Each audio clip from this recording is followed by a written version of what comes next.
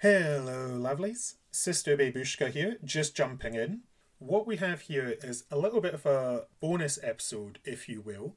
The story behind this is that we had obviously done queer history stories for LGBTQ plus History Month in the UK for this month's episode. And what we came across while we were telling our stories to each other that we, one, had quite a lot of good stories that we wanted to keep in, but two, we also had a story that we felt was important, but maybe didn't necessarily fit in with the rest of the episode. And so, what we're doing here is we're releasing the unedited audio of the recording of that part of the discussion. The caveat to this is that it is very recent history and it does contain trigger warnings for suicide as well as state sponsored terrorism, in the sense that it is a state carrying out homophobic attacks on its own people. And so, if you're not in a headspace to deal with these heavy topics, you can just skip this. You do not need to listen to this episode. However, if you are in a place to deal with it and you do wish to listen to this, then this is an additional piece of our LGBTQ plus history episode. But as said, it is unedited, so do forgive any sort of breaks or awkward pauses. You're getting to see a bit behind the curtain here, but we felt this story was so important to remind people of why we do what we do that it felt wrong to have recorded it but not share this story, and we feel it is such an important story to get out. So, if you are listening, we hope you enjoy and we hope it raises your awareness to this, it gives you perspective to reflect on what's discussed. If you're not in a headspace to deal with it, that is fine. We will be back at the start of March with the next episode of Utter Nonsense with our usual silliness and joy. So, apologies for the heavy bonus episode, but we hope you do enjoy it if you do choose to listen. Have a good rest of the day, lovelies. Cool. Shall we have another one of your stories then? Well, this time it is a lot more recent, this story. So obviously it also is coming with a bit of a trigger warning for people. So I'll again flag it as I'm telling the story, but there is mention of kidnapping, a bit of torture, and eventually suicide. So if none of these are your jam, please feel free to skip this part. You don't have to listen if you're not in the right headspace for it, if you don't want to hear that at all. But yeah, I'm going to talk about Sarah Hegazi. So you saved the best to last? Yeah, always the fun one, me, haven't I? I've ended on a high note. Yeah, I mean, I thought it was great to hear some of the stories that we've had so far of these really extravagant lifestyles and all this sort of amazing people, you know, that have broken the patriarchy, the gender norms, the societal norms that they've been experiencing. And I wanted to also include this one, which was more recent, which is a lot more down-to-earth story and probably resonates with quite a few people, but also touches on the fact that history is still happening now. You know, and just because we talk about all these things and we can look at where we've been in the past and how far we've come, it's also worth remembering at times that there is still a way to go. And this story really resonated with me, and it was like, oh yeah, and I felt I couldn't not tell it, sort of thing. So to crack open this fun one, you'll all Can't wait. So Sarah Hegazi was an Egyptian socialist writer and lesbian activist. Born in 1989, she was the eldest of four siblings, and she would actually help her mother look after the rest of her siblings when her father passed away early in her life. She was so clever. She, you know, got a bachelor's degree in information systems with the American University in Cairo, continuing her education center. There was, through distance learning, she also completed the certificates for Fighting for Equality, 1950 to 2018, feminism and social justice, research methods, diversity and inclusion in the workplace, and also understanding violence. And that was through a variety of different universities, both in the US, in London as well. So there was a lot of online learning early in her life, and well, in 2010. And she actually, it was in September 2017, she was attending a concert for the Lebanese band Mashral, whose Mashral Leela, whose lead singer is actually openly gay. And so this event was happening in Cairo. And obviously, Sarah was there with a group of others, and they were waving about rainbow flags in support of LGBTQ rights, as obviously a lot of people that go to concerts these days where you've got openly queer representation on stage, a lot of people feel very comfortable waving that pride flag, letting that singer know, they see that singer, but also they want to be seen by that person that is expressing things that they have also felt. So she was actually charged with joining an organization to contravention of the law to incite acts of immorality and debauchery. What for that? Because she waved a LGBTQ plus flag. Yes. Is that joining? What? I feel like those are some very difficult. Just how did you put that case together? What? So yes, Egypt. It's one of those places where it is not illegal as such in the law. But what happened was this concert and the incident actually coincided with Egypt's approach to a zero tolerance crackdown to end support for LGBTQ plus rights in Egypt. So part of this was seen as they've done a thing and we want to crack down on this thing. So we're going to make an example out of these people who happen to, be a group of people that were rounded up because they waved this flag. And obviously they were then seen as being an organization instead of people that happened to be at the gig at the same time. Yeah. Oh, goodness. So she was basically in the wrong place at the wrong time. And they thought, we are just going to make an example of these people. And she happened to be one of those people. Yeah. And because the LGBTQ plus community is basically posited as a sort of national security threat by the Egyptian government, religious authorities, and also political parties. Because, the gays are clearly as dangerous as nukes or other terrorist organizations out there. That's because they've discovered that we have a gay agenda. And now they know that there's an agenda. They're feared for their lives. Yes, clearly they're afraid they're on the agenda. Of all the things to be afraid of, honestly, I would think you've got much bigger problems in society than that.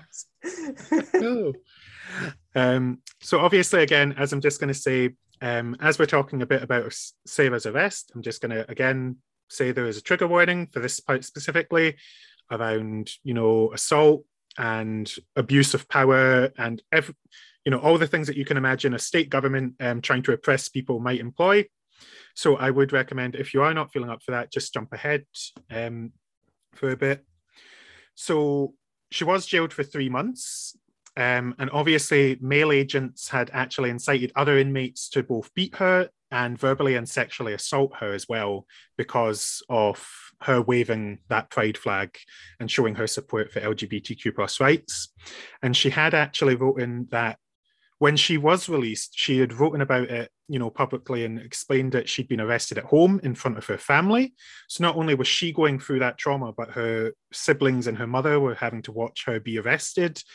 And obviously during the process, the officers had even questioned her about her religion, why she'd stopped wearing her hijab, which she had actually worn up until 2016, where she then came out as a lesbian. So it was only when she chose, when she realized her sexuality that she had felt she did not want to wear the hijab. But again, there were questions on that, as well as whether or not she was a virgin. And also that the fact that after that questioning, she was blindfolded and they took her by car to a location she didn't know about. So there was a lot of actual kidnap, really, isn't it? Yeah, state-sponsored kidnapping, all to intimidate and oppress people that aren't actually causing harm to the state. I can't even imagine just how terrifying that would be. Like, it's unthinkable. Oh, yeah, it really does remind you sometimes of the privilege of where you're born, the sheer luck of where you're born and the sort of community that you have around you. So yeah, it was something that Seba went through because of homophobia in her own country. There was, basically state-sponsored terrorism against its own people, as far as I'm concerned. Because she was also, at some point she was gagged with a cloth. She was treated to electric shock. And she was also threatened that her mother would be harmed at some point during her ordeal. But she was eventually released, after her 3 months, and she was fined 1,000 Egyptian pounds, which is $56. So it's not really the fact that there was a hefty fine to it, but obviously all the emotional and physical abuse that had happened throughout that ordeal. And that was something. Her. Like she deserves the money. You pay her as compensation. Yeah, all that because somebody wants to live their life authentically and just be themselves. Right? All this came from just waving a flag. Like nothing else happened. Yeah. So after her release, obviously, surprisingly, for somebody that's been through that ordeal, Sarah did have depression, panic attacks, post-traumatic stress disorder. And at some point after that ordeal, because she feared for the prosecution that could happen again, because, the system hadn't changed, she had sought asylum in Canada in 2018. So she did leave Egypt and go over to Canada. However, in 2020, in June, she actually passed away, and it was confirmed that her death was because of suicide. Oh, how sad. Yep. Oh, all the people that did that to her, I don't know if they'll ever realise what they did. I hope they feel guilty for the rest of their lives. Pauline.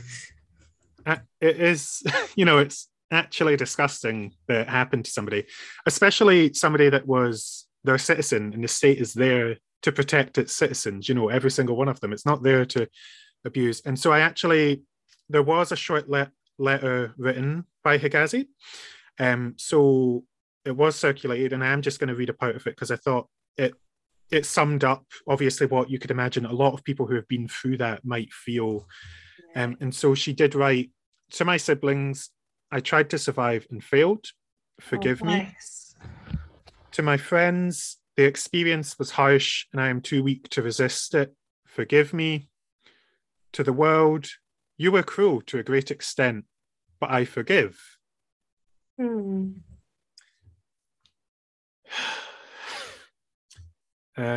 So yeah, it was, the fact that this was somebody that was basically 30 years old, that ended up taking their own life because of how their own country treated them.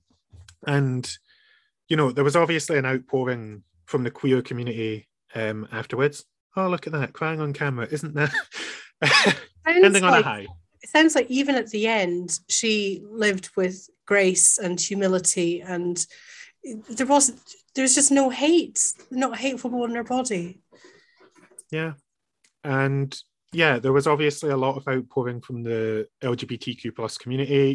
The singer of the band that she'd went to see when she got arrested, they'd actually dedicated a song to her. There were murals in various cities around the world.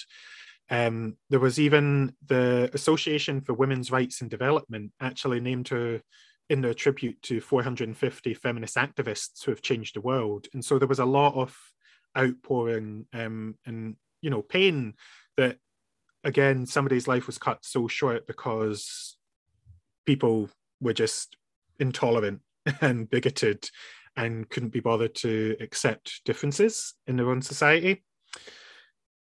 And yeah, I wish it could be a super happy ending, but again, people in Egypt as well as Jordan and other places in the Middle East didn't necessarily understand what they'd done wrong. With street murals and graffiti art in Jordan being covered up and, were basically blacked out. So where there were rainbow flags with Sarah's image over it or her words, those were covered up as quick as possible. Talked about not being, Arab culture or Islamic culture. There was obviously a lot of online homophobia and transphobia smear campaign against her in Egypt at the time. And even the Arabic Wikipedia had removed her page, which caused a lot of consternation and discussions around the fact that why would you try and erase somebody's importance, and the fact that they were trying to claim that there was a lack of sufficient notability for Sarah was one of the reasons given for trying to take her off the Arabic version of Wikipedia. Has anything positive come from what happens? Like in the aftermath, has there been any takeaways where people have learned, things have improved, anything at all? So obviously there is, a lot of people sort of, again, waking up to the understanding that there are still places in the world that are not LGBTQ plus friendly, and there's a lot of way to push both in, North Africa, but also the Middle East. And so, yeah, although it seems like her native country and those surrounding it have not necessarily learned their lessons, there were a lot of people that were touched by Sarah's story. And obviously there was that outpouring of grief. There was, the naming of her as a key feminist for changing the world. There was also the Arab Network for Knowledge About Human Rights released a statement on behalf of 42 regional and international queer rights organizations commemorating her, and announcing a Pride Day for lesbian and queer women for the Middle East and North Africa. So there was a lot of push as well to, again, push forward those LGBTQ plus rights, which are basically human rights within the region, and making sure that we're challenging censorship, hate speech, government coordinated persecution and terrorism, because it's government terrorism at the end of the day. Yeah. And so she had ripples around. She's had ripples around the world then, even if her own country still is struggling with dealing with these kind of things appropriately. But at least, her presence has been felt elsewhere. Yeah, and there's murals over in Canada, in the US, there's in Paris. There's also one in the UK down in Brighton. So I think it would be great if, when we're allowed to travel, when, England isn't a hot spot for COVID, when Scotland isn't a hot spot for COVID, it might be nice as a couple of sisters to maybe go down there, because obviously she passed during the coronavirus pandemic. So obviously, we've not had the chance to properly look at those things. But yeah, I thought it was worth sharing Sarah's story because it highlights the fact that no matter how far we've come, there is still so much more to go, and that we can't be complacent. And as we see it every day, not just with transphobia rising in the UK, but in other places around the world where hate speech and bigotry is, again, challenging people in new and horrible ways in the 21st century. Again, making sure we're not taking these hard-won rights for granted, and that we're continuing to push so that we're not just comfortable in how we live, and we can gussy up in our fabulous outfits as much as we want in Scotland, but also making sure that our siblings around the world also have that opportunity and that availability. So, queer history, as much as it's about remembering what's come before us, it's also about making sure we're inspiring people to make that history going forward as well, in my view anyway, which is why I wanted to share this. Agreed. I think that was a really important story. And as you say, it's not as far back in history, but it's actually a story that we need to make sure is told, and that, people continue to talk about this story. Mm-hmm.